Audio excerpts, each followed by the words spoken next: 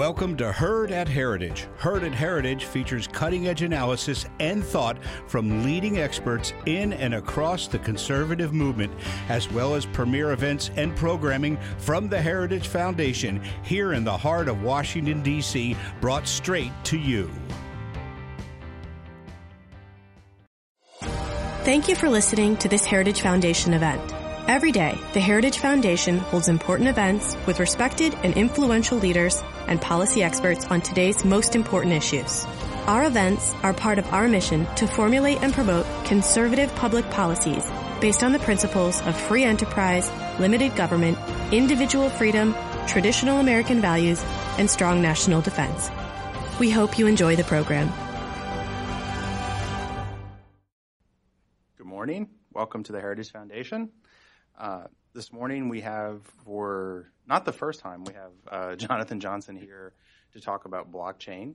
And this time it's a little bit different. The previous time that Jonathan came by, we were doing more of a monetary policy event, a Bitcoin and blockchain sort of discussion. And when we did that, we sort of talked about doing something that was a bit broader. And that's what we're doing today. So today what we have is a panel set up to talk about some of the broader benefits of blockchain technologies, not just in the monetary policy sphere, but beyond that, and with a particular focus today on identity theft and fraud and sort of a consumer finance aspect and how blockchain technologies can help in that regard. So I'm just going to do a quick sort of introduction and then turn it over to Jonathan, and then we will eventually get into our panel. And then eventually, even further down the road, we'll do some audience Q&A. So thank you all for coming, and to our online guests, thank you for tuning in. As you probably know, Jonathan Johnson is the president of Medici Ventures and still on the board of directors at Overstock.com. He's done a lot of work on promoting blockchain and blockchain technologies. We also have Greg Pesce. He's president and CEO of Spera. Amit Sharma, who's the founder and CEO of Finclusive, Anne-Marie Hopkins, who's the CEO of Bitsy.com, and we had a last-minute save by Paul.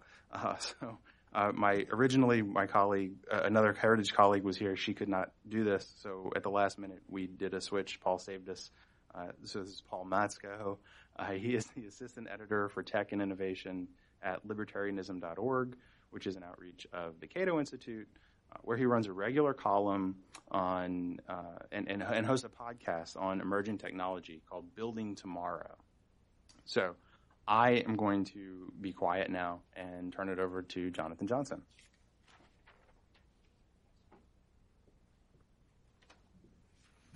Thank you, Norbert, for that kind introduction, and thanks to all of you for being here to talk about blockchain and what it means in the identity space and what it means for improving financial inclusion in the markets while we also increase security. I'm going to start by giving a quick primer on what blockchain technology is. And I would start by saying it is much, much more than Bitcoin or cryptocurrency. To think of those things as perhaps the first killer app on blockchain technology would be the way to do it. Back when the internet first came into kind of cognitive understanding of the population, we used to call it the information superhighway. And that's because what the internet did is it made for a nearly free and frictionless flow of information. All of a sudden, information was easy to get and easy to transmit. When the internet transmits information, what it does is it sends a copy of information. So that when I serve up a website to you, send you an email, send you a picture or a video, it is always just a copy. And we don't care that there are multiple copies of the same website or that there are multiple copies of the same email that gets sent around, because they really have no value different from the information that's on them. But with assets, and I use the air quotes because assets is broadly defined, if I send you an asset, you don't want to copy. And the internet wasn't able to solve that problem. So whether it was sending money or a vote or securities, anything that when I send it to you, you don't want to copy, but you want the real thing, and you don't want me to be able to spend that real thing twice, the internet was failing. Blockchain technology solves that problem through having distributed ledgers so that when I send you a Bitcoin, it goes off my ledger and onto yours. And I can't spend it again. You now own it and you can spend it. Same would be true with a vote or anything else that when it is spent once, it is spent for good. So that's kind of the analogy that I use for blockchain. And like email was the first killer app on the internet, Bitcoin and cryptocurrencies are the first killer app on blockchain technology, but they are so much more. And so the company that I work for, Medici Ventures, is focused on investing in companies that advance blockchain technology to do three things. One, to democratize capital. Two, to eliminate middlemen who add time, cost, friction, potential for fraud and mistake to the system.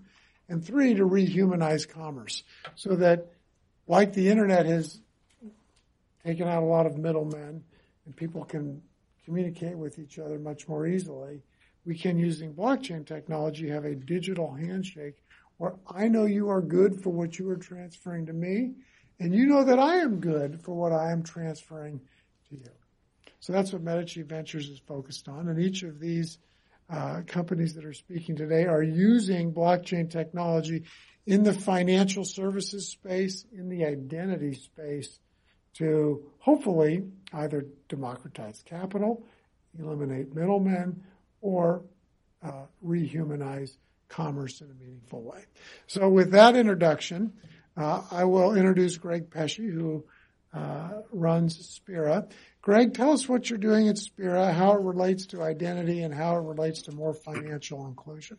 Okay, great. Thanks, Jonathan.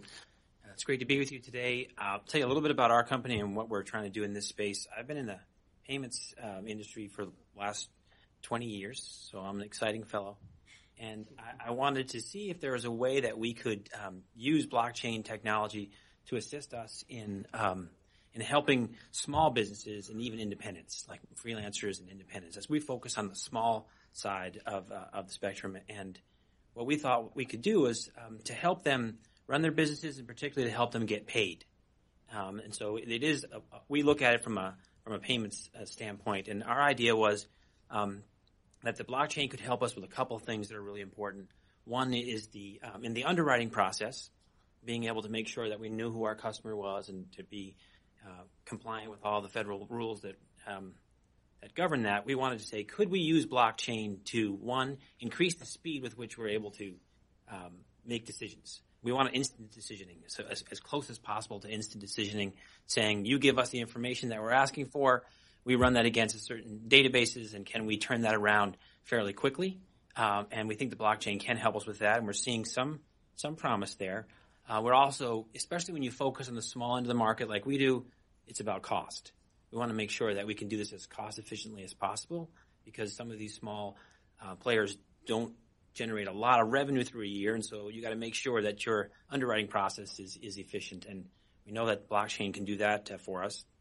And clearly on the accuracy side, can we use it to make sure that we get better information for decisioning so as to reduce the amount of fraud that can be associated with payments. And finally, even from a protection of people's data standpoint, the idea is that could we work through use of blockchain so that we didn't have to hold so much of that data and the risks associated with it. And so for us, as a fintech startup focusing on the small side of businesses, we see blockchain as an opportunity for us to enhance, to increase the speed, reduce the cost, and hopefully over time we'll see, make sure that our accuracy is even better for decisioning.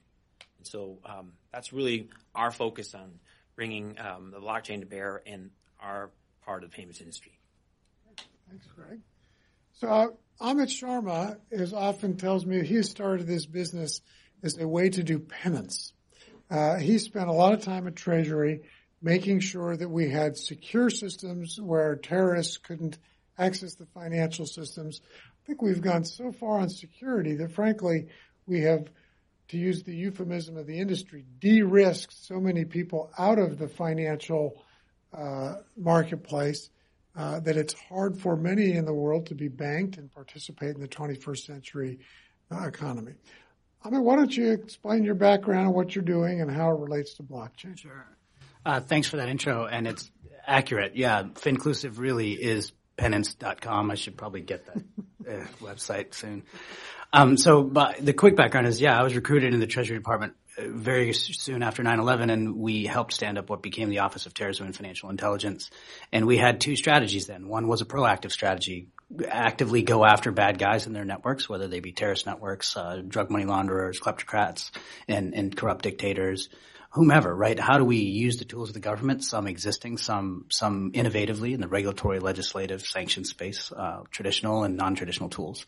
And we also had a defensive strategy, which was really creating controls within the financial regulatory landscape that would not only enhance the breadth of what we call covered institutions, not just plain vanilla commercial banks, but the number of financial intermediaries out there that had to adhere to what rolled up to be the Bank Secrecy Act and the provisions that came and emanated from one of the biggest overhauls of the Bank Secrecy Act, which was the USA Patriot Act, and in an effort to combat illicit finance. And then we were also lead drafters on a number of the international standards associated with anti-money laundering and compliance. So the breadth and the depth of compliance controls that affected the system and players, financial intermediaries, ballooned pretty largely, and then it was exacerbated by Dodd-Frank and the issues associated with the credit crisis in 2008.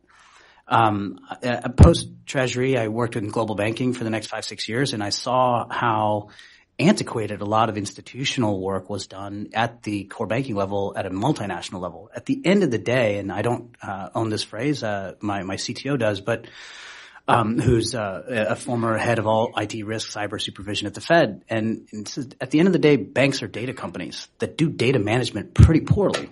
They are data companies. Let me reinforce that. They are data companies.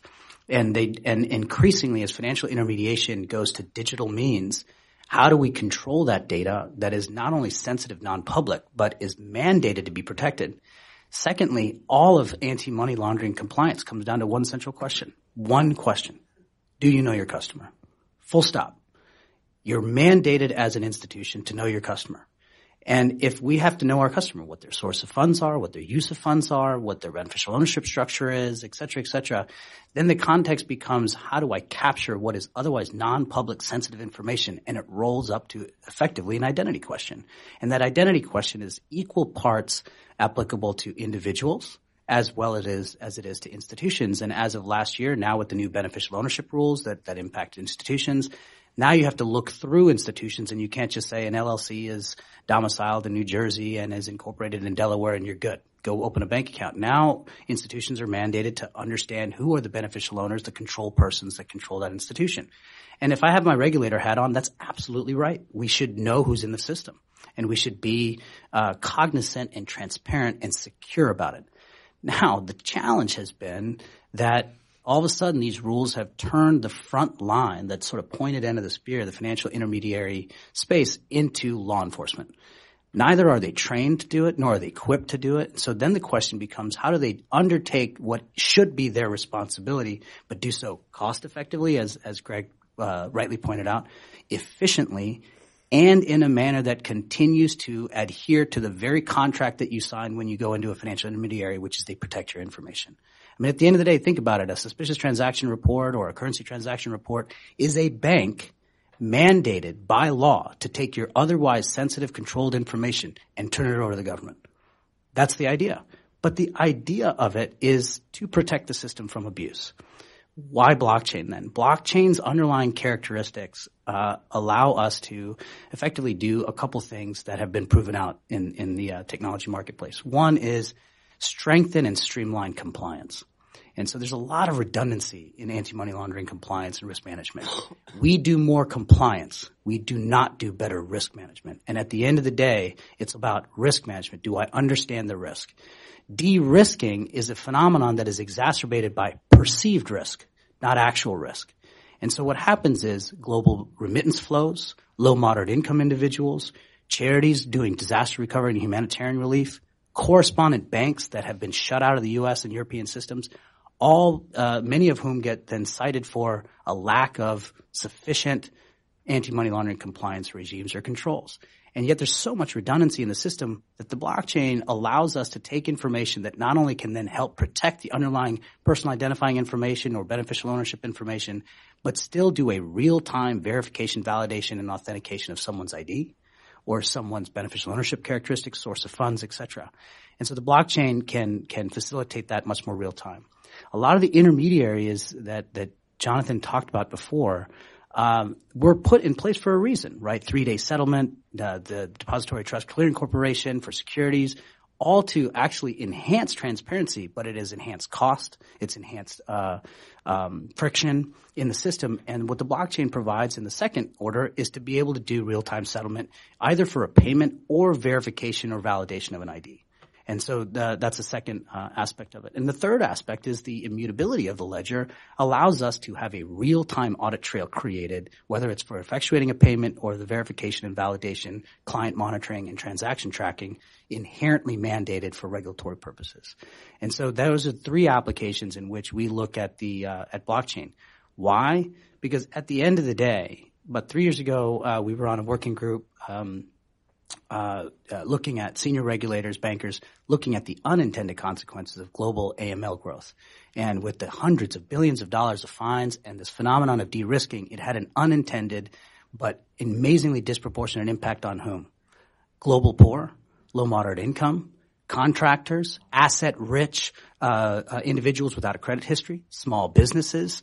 85% of this country, and certainly it's larger globally, are small and medium enterprises. 1% or less of small and medium enterprises in the emerging markets get access to capital for operating concerns. This inherently is an economic resilience problem, and this inherently ends up being a national security set of consequences. So as Jonathan pointed out, Finclusive really is penance. We created a beast intended to secure the system, and what the unintended consequences has been is financial exclusion. And if we really want to increase access, do it transparently and securely, these tools, including and in particular the blockchain, enable us to do so. Thank you.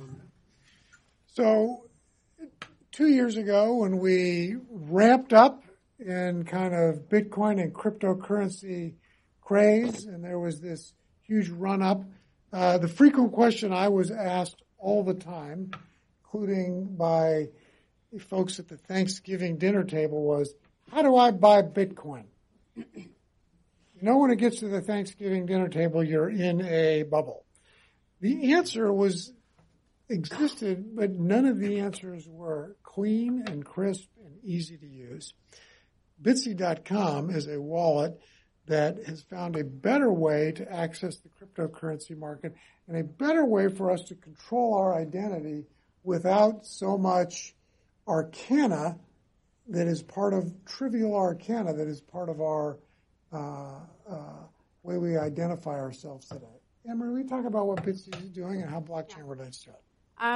The point of Bitsy and kind of our core values are giving you more freedom and more control over your Bitcoin or your funds.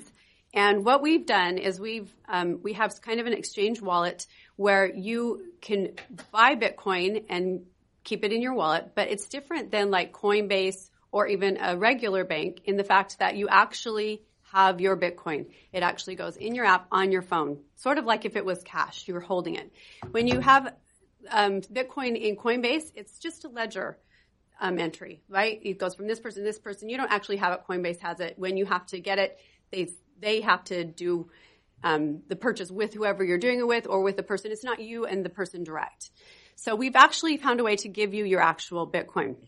This is a good idea and important because then when you have your own money, you can do whatever you want with it. I can go pay whoever I want. I can do whatever I want. And I don't have to deal with a third party who has to babysit me and help me with it. I don't have to call them. I don't have to have them involved. It's me and the other person. I actually own it.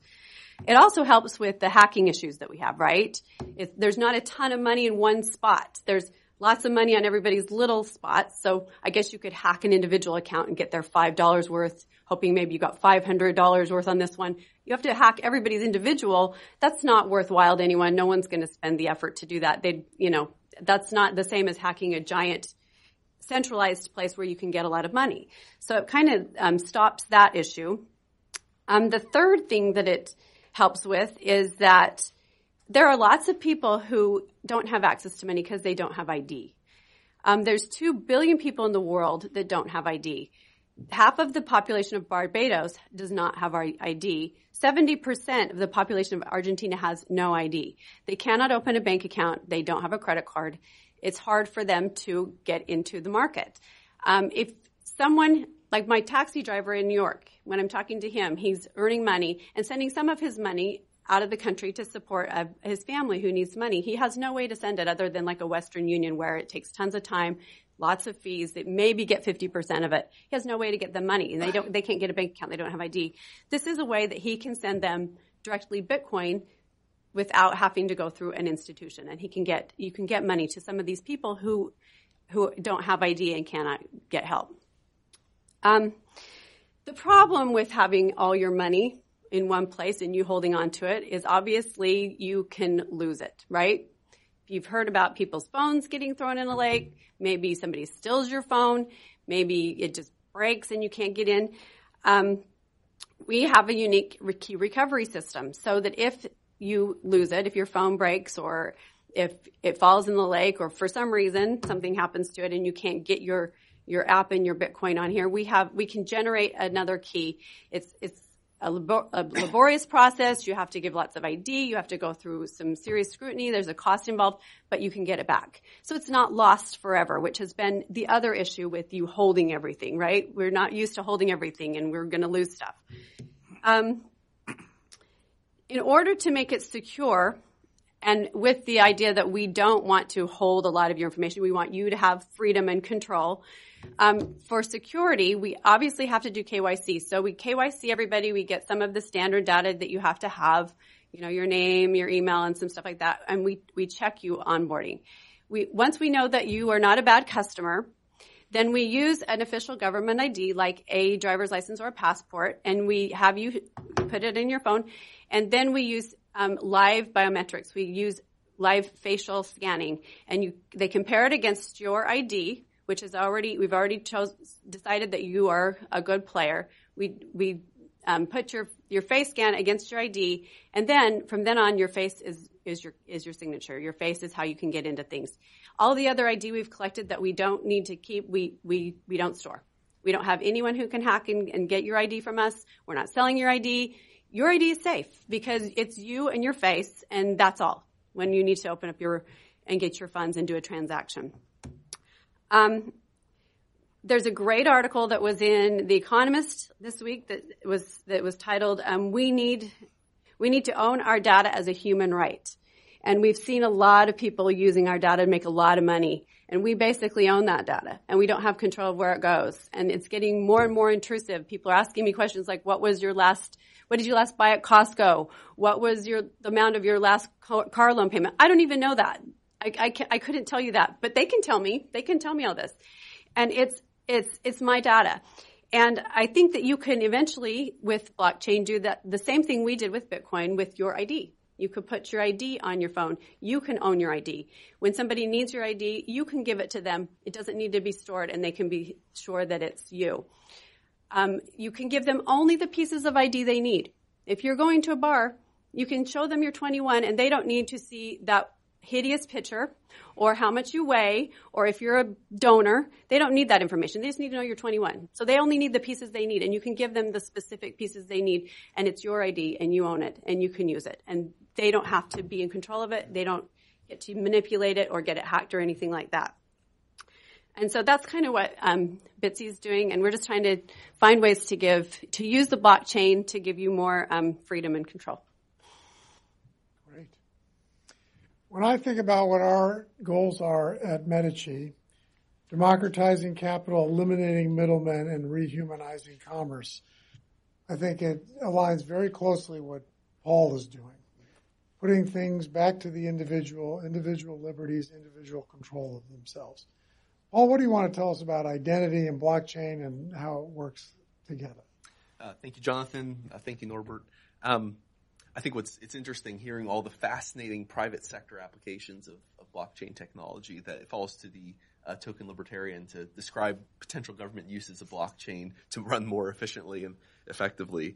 To start, the basis of your legal identity is a paper trail, right? The stuff that gives you legal claim to benefits, privileges, and rights, your basic civil liberties, is a series of documents. It's your birth certificate that shows where you were born, that you have a claim to citizenship. It's your marriage certificate, which gives you a claim to certain rights and tax privileges that come from marriage. When you settle your account, there's a death certificate, right? So there's a series of documents that is the basis of who you are, without which you really are impaired from your ability to participate in a global financial economy. This is an issue in other countries. I know what Amit's doing. There are other companies who are involved in trying to bank the unbanked. And a lot of that is how do you register the rights, economic rights and obligations of people who have no documentation, right? And that's a real problem. But so the basis of our legal identity is a paper trail. Most of that paper, whether it's, real literal paper or it's a digital archive, is held at the state and local level. So one of the interesting things about, I think, blockchain technology as applied to government structures is that the most interesting stuff is often happening at the state and local level. And we'll actually see that in the Brandeis formulation of the states as laboratories of democracy, or the laboratories of blockchain and cryptocurrency as well. Whether it's out of Idaho, there's proposals to put like the legal notice system on the blockchain in Idaho. Illinois had a task force report last year about ways of applying blockchain technology to tracking stuff like land title. I think the Cook County Land Title Agency is going to be using the blockchain to record title. This is actually also true around the rest of the world. There's a lot of interesting land title applications of blockchain tech in Sweden, Brazil, and really around the globe.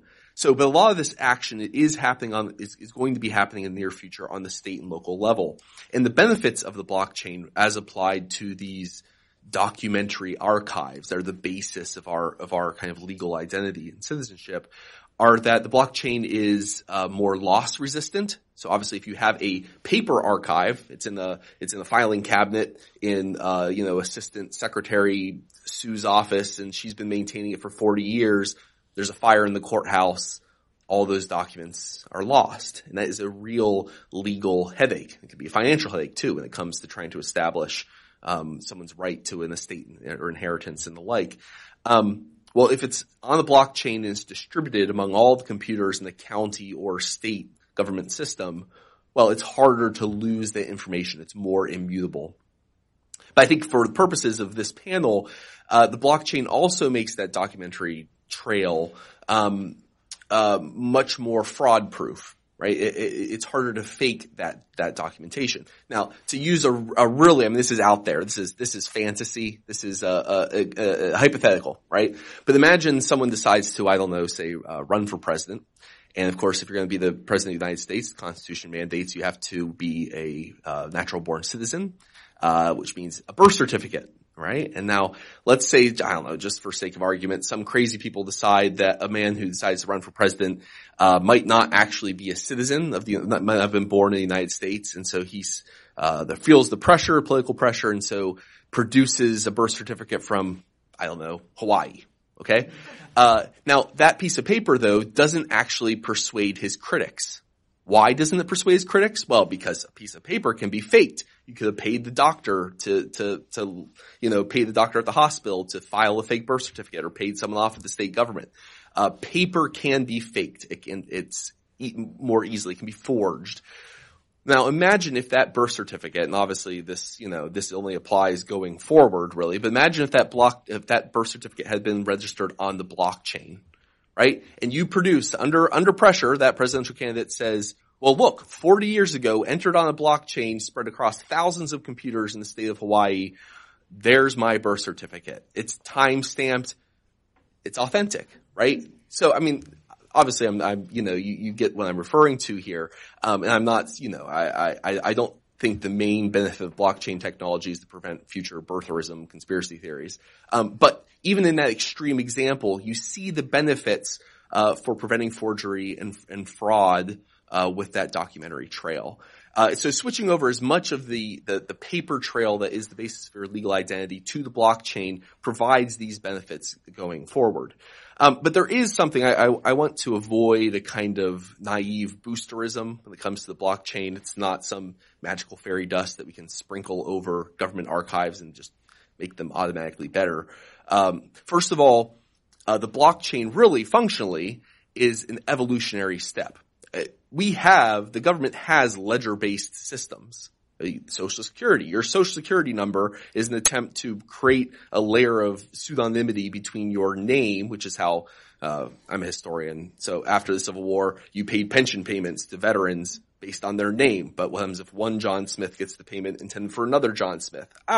Everyone needs a unique individual identifying number, and that's the basis of our Social Security number. So this is an evolutionary step, which I think is a good thing. It means that it is layering on a beneficial application of this technology that doesn't have to be completely disruptive to the way we currently run things, which makes it easier to adopt. I think it makes it an easier thing for state legislatures to imagine adopting. But the thing I do want to caution us here is that blockchain, it promotes efficiency, speed of payment. It provides a level of accuracy, right? A level of authenticity. The problem, though, is that when we talk about the state's use of the blockchain, and most of the things I'm talking about here are not using existing blockchains, it'd be proprietary closed access in most forms. But the problem is they're all about making people more legible to the state. Now here I'm thinking James Scott, Seeing Like a State, some of his work. The advance in the scope and authority of the nation state in the modern period, I mean, starting with the printing press in the 15th century on, has been a story about technology enabling the state to make its citizens more legible, more readable, more trackable, more followable. So as we see government entities adopting proprietary blockchains as a way of tracking their citizens, this is both an opportunity for some really cool beneficial applications, and also something we need to keep an eye on, something we need to consciously think about the potential consequences of making the citizenry more legible to the state. Thank you, Paul. I'm going to start with a question, but I want to invite the audience, if any of you have questions, raise your hand. We're not going to wait till the end. We'll put them in early because I've found that at panels like this, if the moderator is the only one asking the question, we can only be assured that the moderator cares what the answer is. But if someone in the audience asks the question, all of a sudden, not just the moderator, but at least one other person in the audience cares. So I'll just note, tell me your name and ask the question. I'm going to repeat it so we can have the folks that are watching see it. My name is Troy Dougal. My dad's friend with your dad, so I shouldn't name him. That's great.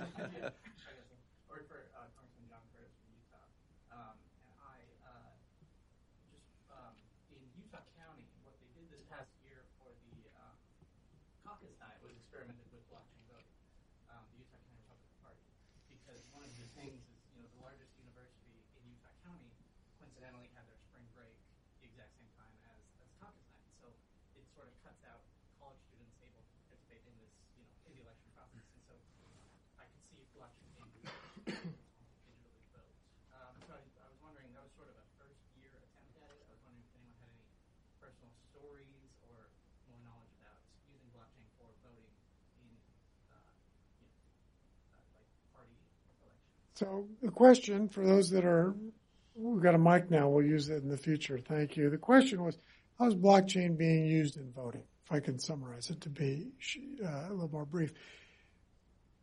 There is a great company up in Boston called Voatz, VOATZ, But recently, and I'm going to open up the panel to talk about this too, but it's something I know quite a bit about, that recently used its blockchain-based application in West Virginia to allow overseas voters, mostly military personnel and their families, to vote using a smartphone with blockchain technology. So their vote was cryptographically secure.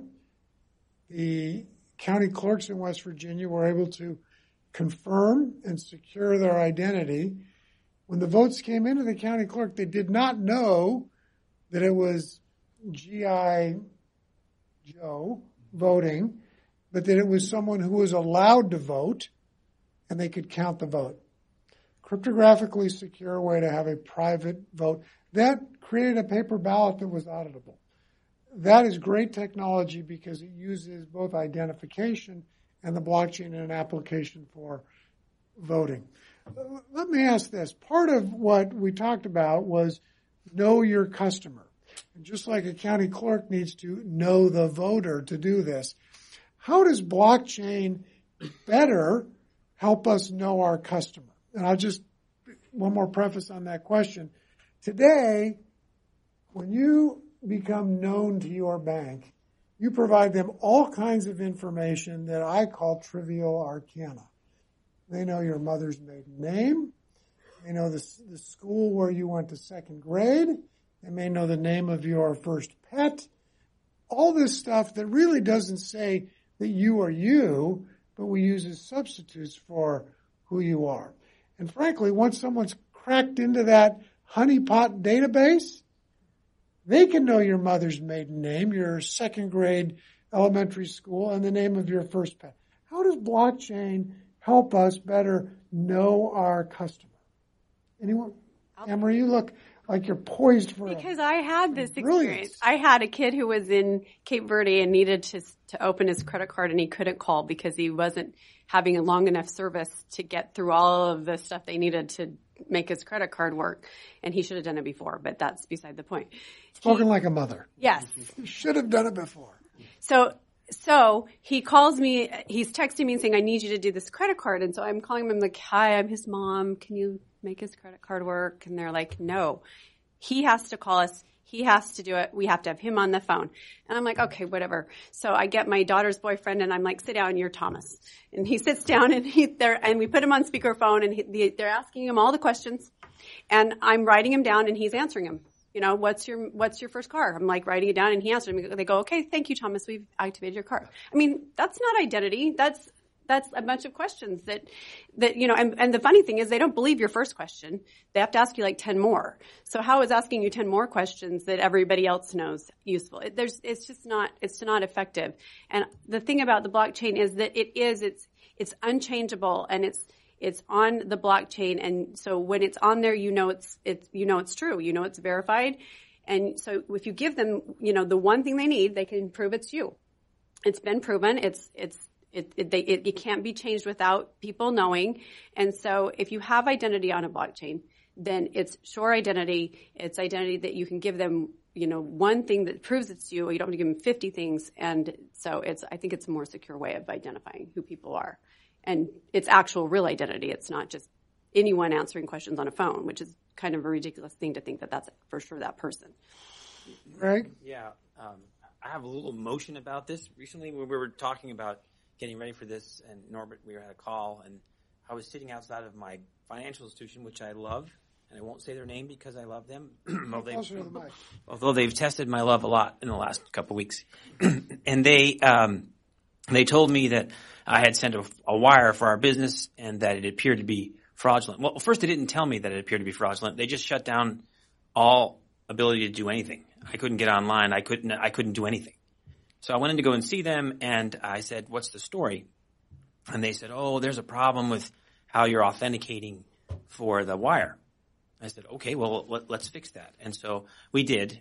And then 3 visits back to the branch, there was still a problem. And I have an RSA key fob as well because I don't know why, but because they tell me I'm supposed to. And so I did use that and finally went back for the 4th time right after our phone calls. I was sitting in the parking lot and said, what's going on here?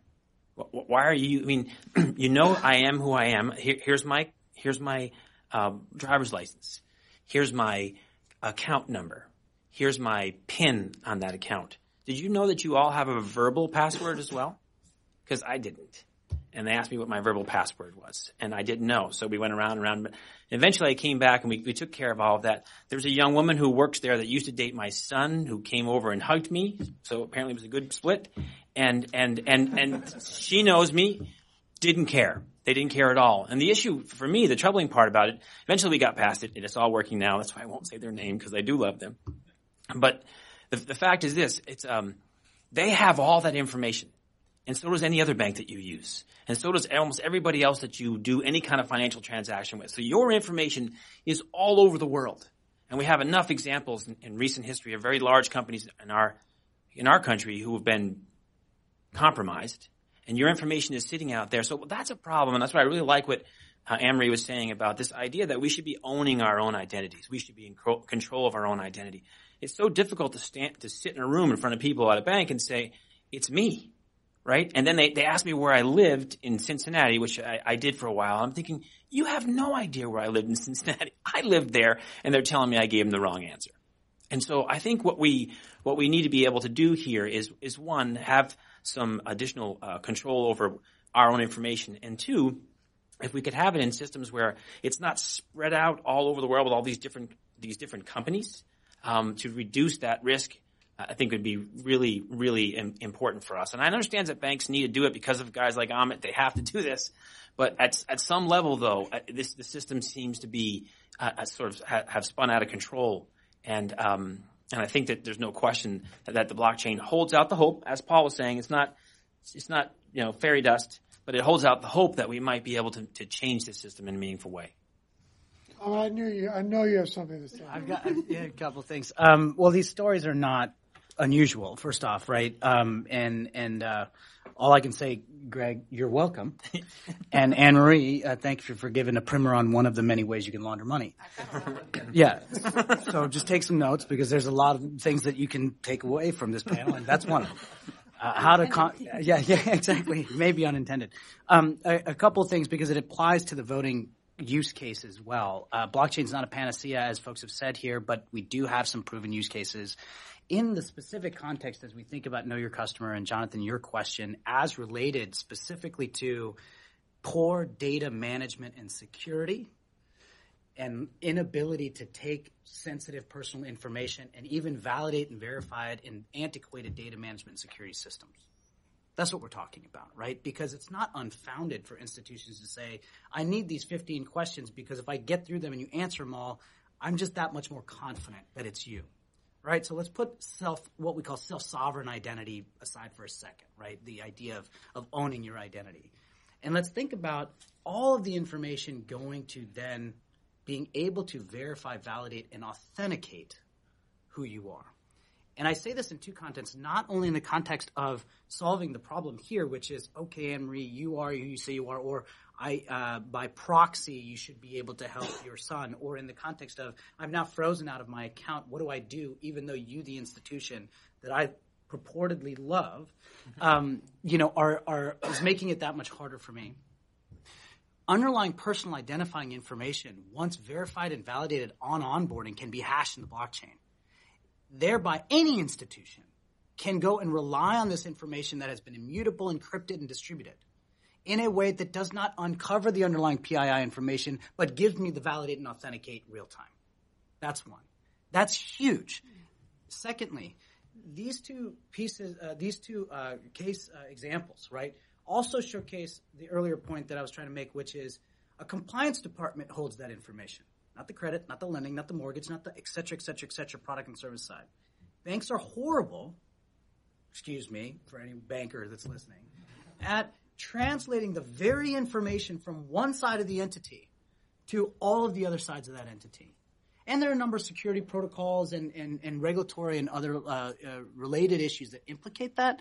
But again, we're talking about the authentication, the verification, validation. This is equally true for both an individual as well as entities, because now you get into beneficial owners, you get into control persons of that entity, so you have that. And the second is the ability then to transact in your own economics in ways that are secure to you.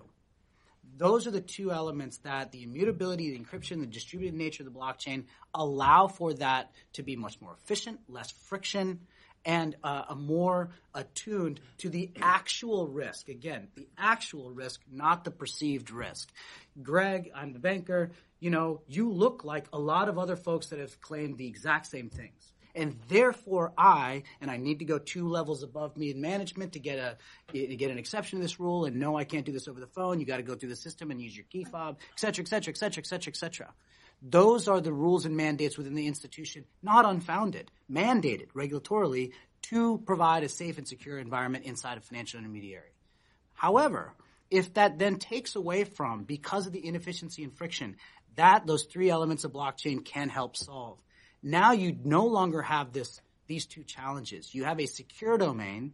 You don't have to divulge the PII information. The bank doesn't have to go back and redo all of those both nonsensical and somewhat sensical information gathering points that are redundant and are man hours and costly, which then ultimately say, you know what, Greg, I'm not going to do business with you. You're just too much of a headache.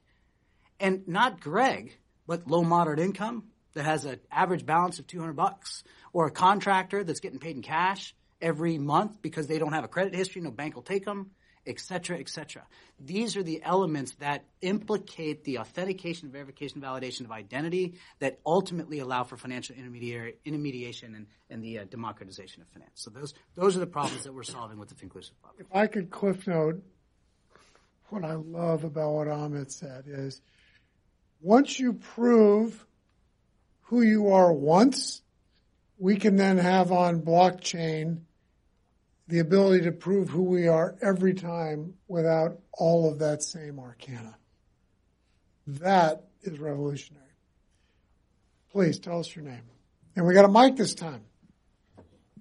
Hi, my name is Kelly Emmerich. I'm with the Secure ID Coalition.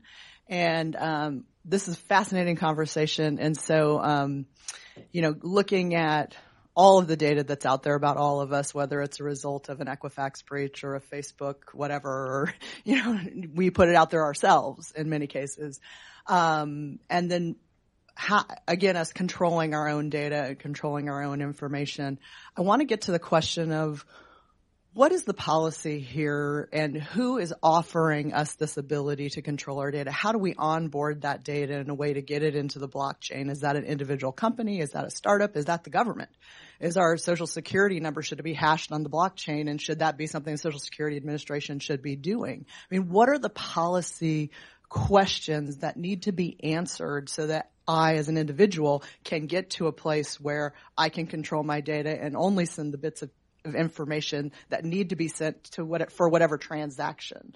And back to the question about the banks, I mean, the banks could potentially help us with this process. You said they have all of our data. I mean, we all know they have the data. So could they, and could there be an incentive for them to do that? I think is the larger policy question.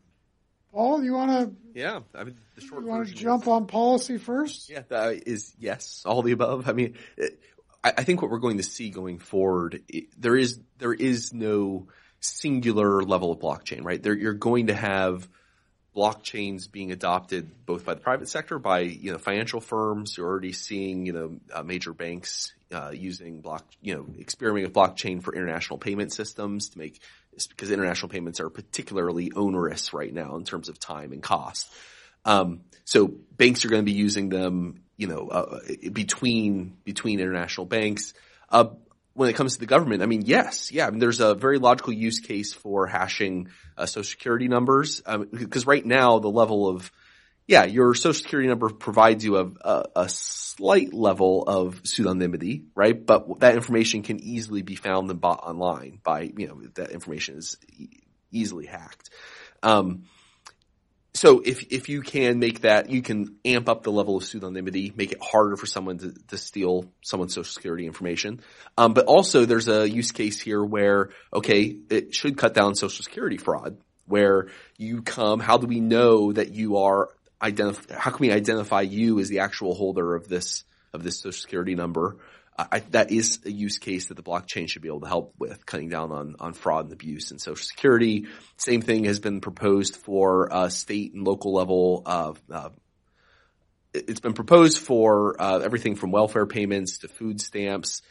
In these situations is particularly apt because there's an incentive for people to voluntarily, put themselves, but if you need to do this in order to receive money, well, there's an incentive for you to go to enter your information onto the chain every time you want to get your payout, every time you want to get your food stamps for the month. It's a little more complicated when it comes to stuff like, let's say a gun registry. So you could put your gun registry, who has a license to a firearm on the blockchain. There, the question is, what's the incentive? If I have an illegal firearm, I obviously have no incentive to enter that on the blockchain. So it doesn't apply equally to all systems. But I think you're going to see these competing blockchain systems on all levels of government, multiple uses in the private sector. I think that's the world we're looking at, is this kind of confusing welter of different blockchain systems. Just 15 seconds on this, especially as it relates to the financial side. There's 2 points I wanted to make. One, the application is pretty far-reaching. So our stance is, and we do a lot of work trying to talk to folks on the Hill, Senate Banking, House Financial Services, Homeland Security, Treasury, FinCEN, OFAC, OCC, Fed, et cetera, on some practical applications that streamline compliance from a know your customer validation perspective. But importantly, and folks have touched on this, identity and identifiers are also increasing. And so this is where discussion and debate and protocols around self-sovereign ID are really important, because at the end of the day, what happens is not only do I get hashed in the blockchain once I get onboarded, right? The equivalent, for example, Clear, right? The private sector TSA, right? You can buy all the water you want on the other side, right? But you just can't walk through. It's a bit hysterical if you think about it. Similarly on finance and banking. The difference though is that things do change. My address does change. My source of funds do change. As those new identifiers get equally then hashed in the blockchain, I've got both an audit trail and a growing set of identifiers that then need not also be released to the public community. Secondly, it's enhancing. Half the time, like just being able to transact back and forth are all credit enhancing events. And we don't capture those for the purpose of then adding that critical business intelligence, again, know your customer, to the credit and lending departments of banks to say, hey, you have a history. It just is now coded in the system. I can understand your history even if you are transacting in quasi-informal means, moving Bitcoin between folks, because it shows your credit worthiness, your vulnerabilities, your source and uses of funds. These are all exactly the spirit, anyway, of the AML, the anti-money laundering framework that we cared about in the post-9/11 BSA and USA Patriot Act context. We want this. We want to be able to give people more access to financial intermediation with the right information. Blockchain can enable that in a lot of ways. Then you can see it in the application in health, education, et cetera. So I'm long on the applications as long as we, take methodical and, disciplined steps in those practical applications and the security elements. And the final pieces are, banks too, so many looked at never divulging or getting rid of the information because it was so important and you needed to secure it. And yet concentration risk was never really talked about until Target got hacked and JP Morgan got hacked and Equifax got hacked. And, I'm not on the Facebook, but, the North Koreans know where I live because the OPM got hacked, right? I mean, it's as long as we take a disciplined approach, I think the practical applications are far-reaching. My view is individuals ought to decide which blockchain they want their identity stored on. That could be a government-sponsored blockchain. It could be a private-sponsored blockchain. That should be up to me where I'm storing my information in a cryptographically secure, hashed way.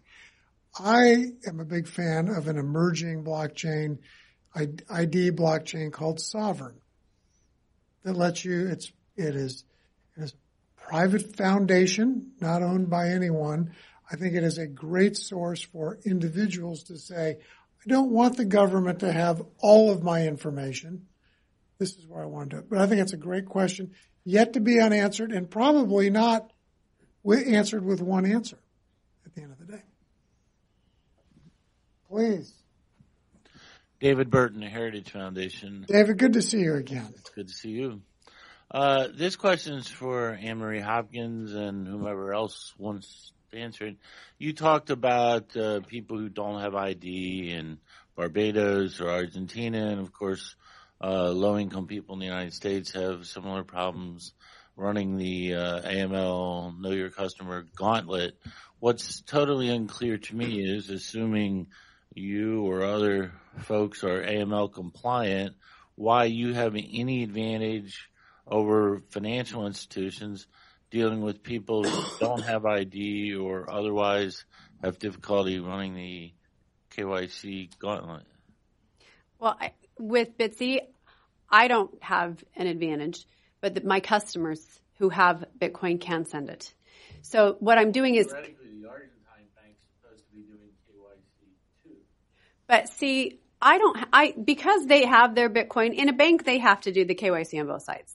And when you're making a transaction with a company, they have to KYC me, who's doing it, and then they have to KYC who I'm sending it to. But if I have, it's like if I had cash, I can hand my cash to anyone I want. And no one has to KYC that guy. If something goes wrong, I'm responsible. So I guess I could KYC them, but I don't have to.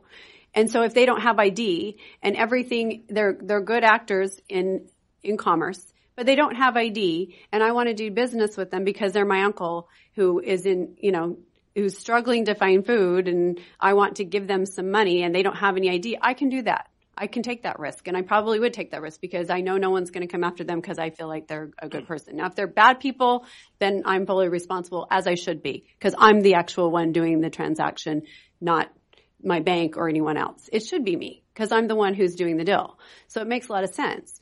But with Bitcoin, when we give it to you, we KYC the person who is buying Bitcoin from us. The person who is transacting with us is KYC'd through us. But then the person that they want to do business with further down the road with the Bitcoin that's in their own, their money in their own possession, that's their business. If they want to get arrested or do something bad, that's their risk. If they're trying to do something with it that they can't do otherwise that is helpful and that is useful, I hope they can. I want to give them freedom and I want to give them control. And I think as we all make our money and we all have our whatever we want to do with it, we should be able to choose. I don't understand why all these other people are involved, because a lot of the time people are making really good choices and they're trying to do really good things and people are getting in the way. I was just trying to move to, this isn't quite that good of an example because it's not heart-wrenching, but we were trying to move to New York. I'm trying to buy a Costco mattress and I'm trying to send it to New York. But I don't have my name is not actually on the apartment until Friday. But I need to buy it now because it's going to take a couple of days to get there and I'm waiting for a mattress, right? So I call Costco and I'm trying to get this mattress and they ping, because they have to KYC everything, they ping my apartment and in the system, it's not in the system yet because it won't be in the system till Friday. So I can't get my mattress there because they can't send it to there because they can't verify that. And if I was just doing a transaction by myself like that, I can just do it. I don't have to have them approving where I live and checking all this stuff and doing all this stuff. And I'm doing something just fine, but I just can't do it. And I mean, that's the point, is you've got to be able to have your money and do what you want with it and have control. And if you're doing something shady, then the law can come after you. But everyone else, all the institutions shouldn't also be involved in that, right? And they are, and so they have to. But it would be nice if you were in more control and had more freedom. So, Anne-Marie, first thing I would say is I'm very disappointed you're not buying your mattress from Overstock.com. Second thing I would say to David's question, I could get a deal. I like about Bitsy is they will KYC me as I go into the system and open a Bitsy account. They have to. Yeah. That's the law. That's what Amit put in place. That's the law. But what I like about them is once they have KYC'd me and they have figured out who I am and I can prove who I am with my biometrics, that all of that data that they gathered to KYC me is now destroyed. That, I think, is a real advantage to me because now Bitsy is not a honeypot to be hacked by bad people. What's the famous saying? Why do people rob banks? Because that's where the money is. Why do people hack data companies, which is what you call the bank, Amit? Because that's where the data is. And Bitsy is not where the data is. It was there once, and then it's gone. And we all know that they're using all of that data not just for identity now, which for free. Other questions? Please, tell us your name. Hi, my name is Richard Shin. I'm currently an intern here at Heritage. And I was just wondering, so this is just a general question for the entire panel, but you've talked a lot about how blockchain is a really secure technology, but as a distributed database system, doesn't it create a lot more access points for hacking? Why is a distributed ledger better than a database in one place? Any thoughts on that? I'll just take a quick 15 seconds. By the way, when he says 15 seconds, yeah. I take the over every time. Yeah, that's true. That's a good point. It's true. I can't do that. It's fair. It's very fair. So not all blockchains are created equally. Number one, which I think is a good thing, right? The market needs to bear out on just like, internet, deep web, dark web. Like there's a number of ways that some are more secure, some are less secure. Secondly, you can have permissioned or non-permissioned blockchains. The manner in which and the networks or the blockchain used certainly greatly impacts the manner that you can provide that security or sending asset store of value or other information of value. But the important thing here, it really goes back to the concentration risk issue. Imagine taking your personal identifying information, fragmenting it, encrypting it, and then spreading it over 10,000 computers. It's much more secure. And I will never go on record to say something is unhackable. Everything's hackable. The smarts will come, right? But it's just a lot harder to take 10,000 bits that are scrambled, encrypted, and spread over distributed systems than there is in concentration risk of putting all data unencrypted or not fragmented into a single system, right? And so I am long on distributed systems in that way. Also, I believe that inherently is a human construct because at the end of the day, some of the more sustainable systems we have seen require diversity, whether it's biodiverse systems and ecosystems, environmental ecosystems, and I think that's the same in data. And so as we think about the use, classification, ledgering, and then protection of and dissemination of data, the more we can look at distributed systems to inherently create control environments because of what I just described, the inherent issue of concentration risk, I think that we are that much more secure. Does that answer, Richard, your question? Okay. Maybe time for one more. Anything else? Please, in the very back. Hi, my name's Gabby Beaumont-Smith. I'm a policy analyst here at the Heritage Foundation.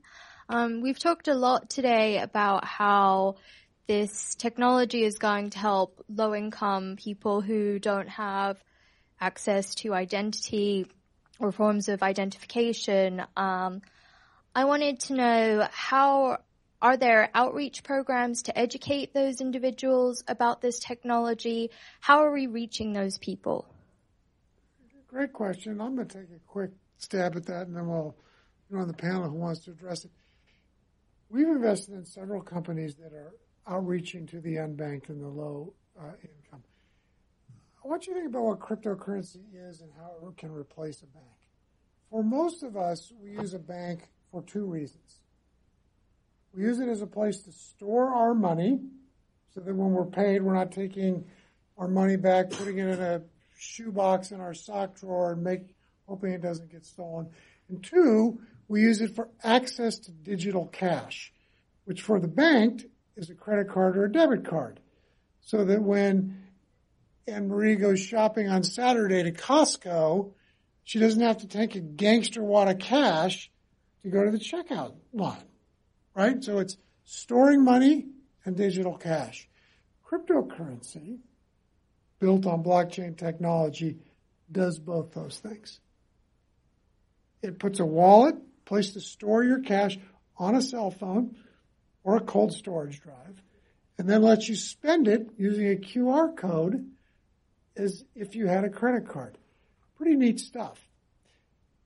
That is being adopted more broadly globally than it is here in the United States. Because in the United States, only 8% of the population is unbanked. South America, it's 70%. In Africa, it's 90%. That's where the outreach has to happen first. Here, in the U.S., I think it will happen over time. So that would be my quick answer. I don't know if anyone wants to add to that. The way we're doing it is working with channel partners, social service organizations, development financial institutions, on-the-ground charities, humanitarian organizations, and it's just going to take time.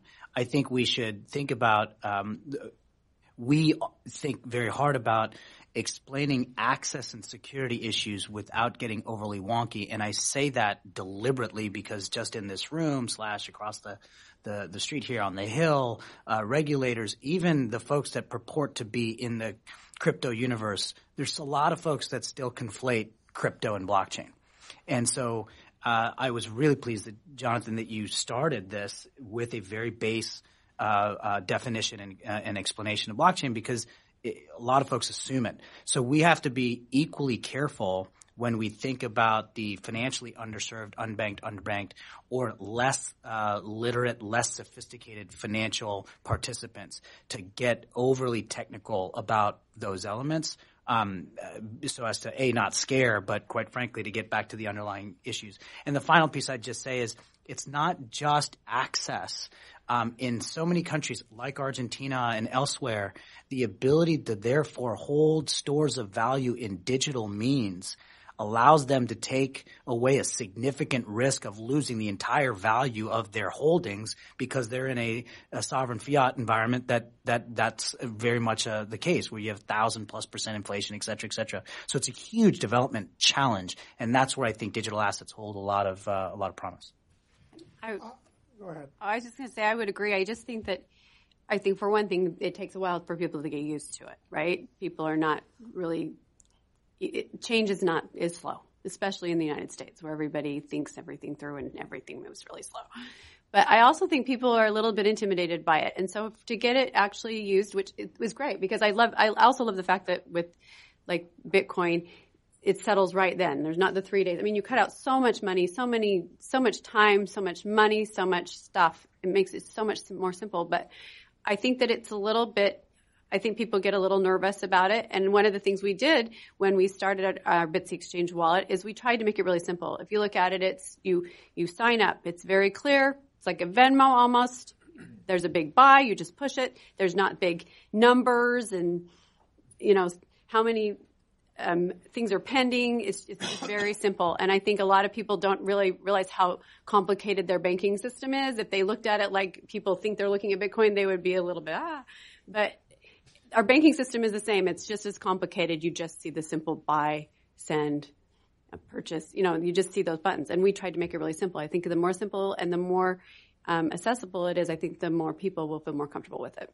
Greg, I want you to talk just briefly about the gig economy and how you think that helps roll this out. Sure. So we focus on that, on the economy, on independence in particular. And so we were thinking of ways that could help them, the blockchain as far as underwriting is concerned, but also in the payment process. So to use a real life example, which we did with Bitsy, I don't even know if you know we did this, but I did call your team and I love your product. And so what we did was we built software that allows people to manage their projects. So you're an independent contractor and you're going to create a website, right? We're going to hire you to create a website for us because I'm a boomer and I can't do that. And so we say, okay, we put a little deal together and then you use our software to manage your projects, the tasks, and then it creates an invoice. And then you can get paid. We have a full payment network. You can get your traditional merchant account, which you can get under 3 minutes as long as you haven't done anything that's with ISIS. You're going to get it within 3 minutes. And then also we want to have the opportunity for you to get to use crypto if you want to. So we did, and we tested this concept of how difficult it would be. just as you were saying, and how challenging. And people do need to be coached a little bit, but it's not that bad. And as Anne-Marie was just saying, if you compare it with your experience on the bank, it's not that different. So what happened was we hired this young woman. We didn't hire her. We retained her, and she said she would put that together for us. It was a small deal because she'd never done it before. She wanted to know what it would take. So we said $300. All we're asking for is a small things, $300 US. And so she did the work, and then and she used our software. And then when it was time to actually pay her, she said, I want to get paid in crypto, which she had never done before. And so we said, okay. So we went and created a process where she could, and we taught her how to do it, and she did it on her first try, and never having done anything with crypto before, to put in a QR code into her invoice, which she then sent to us. We got a Bitsy, she signed up for a Bitsy account. This is where I want to disclose that we did this, and we signed up for a Bitsy account as well. We purchased some Bitcoin. And then she was able to put that in her invoice, into the QR code. She sent that invoice to us. I opened up my Bitsy wallet. I opened up the camera in my wallet. I hit the QR code with my camera, and in less than 3 seconds, that Bitcoin was in her Bitsy account. And so, and then think of it this way. From her perspective, if she were to take, and I don't want to use anybody's name, and I know but if she would take a well-known processor today, she'd probably pay 2.9% plus 30 cents on that transaction because she's the merchant, right? Selling services to us.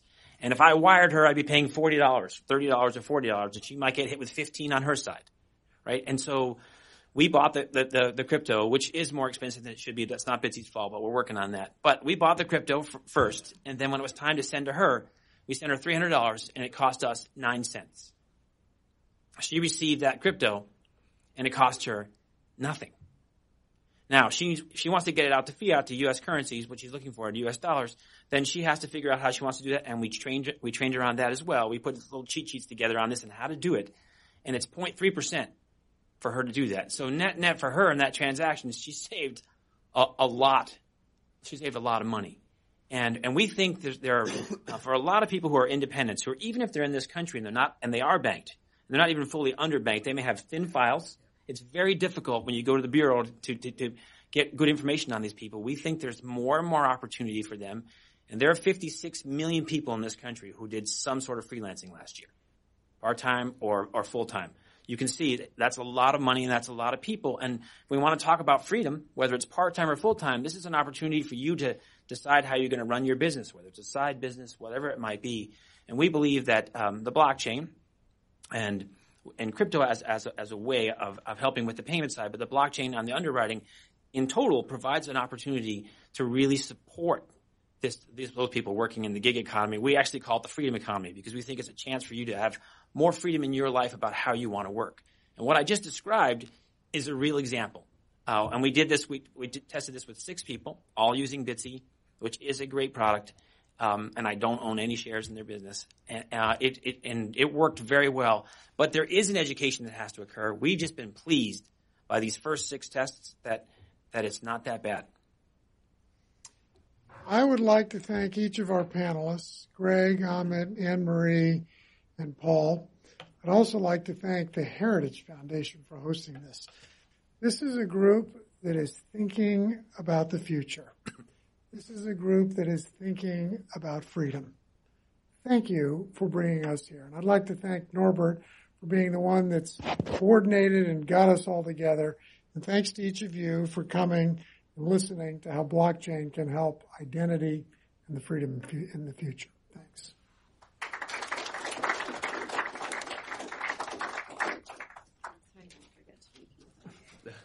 That's how I roll. I have things everywhere so that I don't forget. Smart job. It's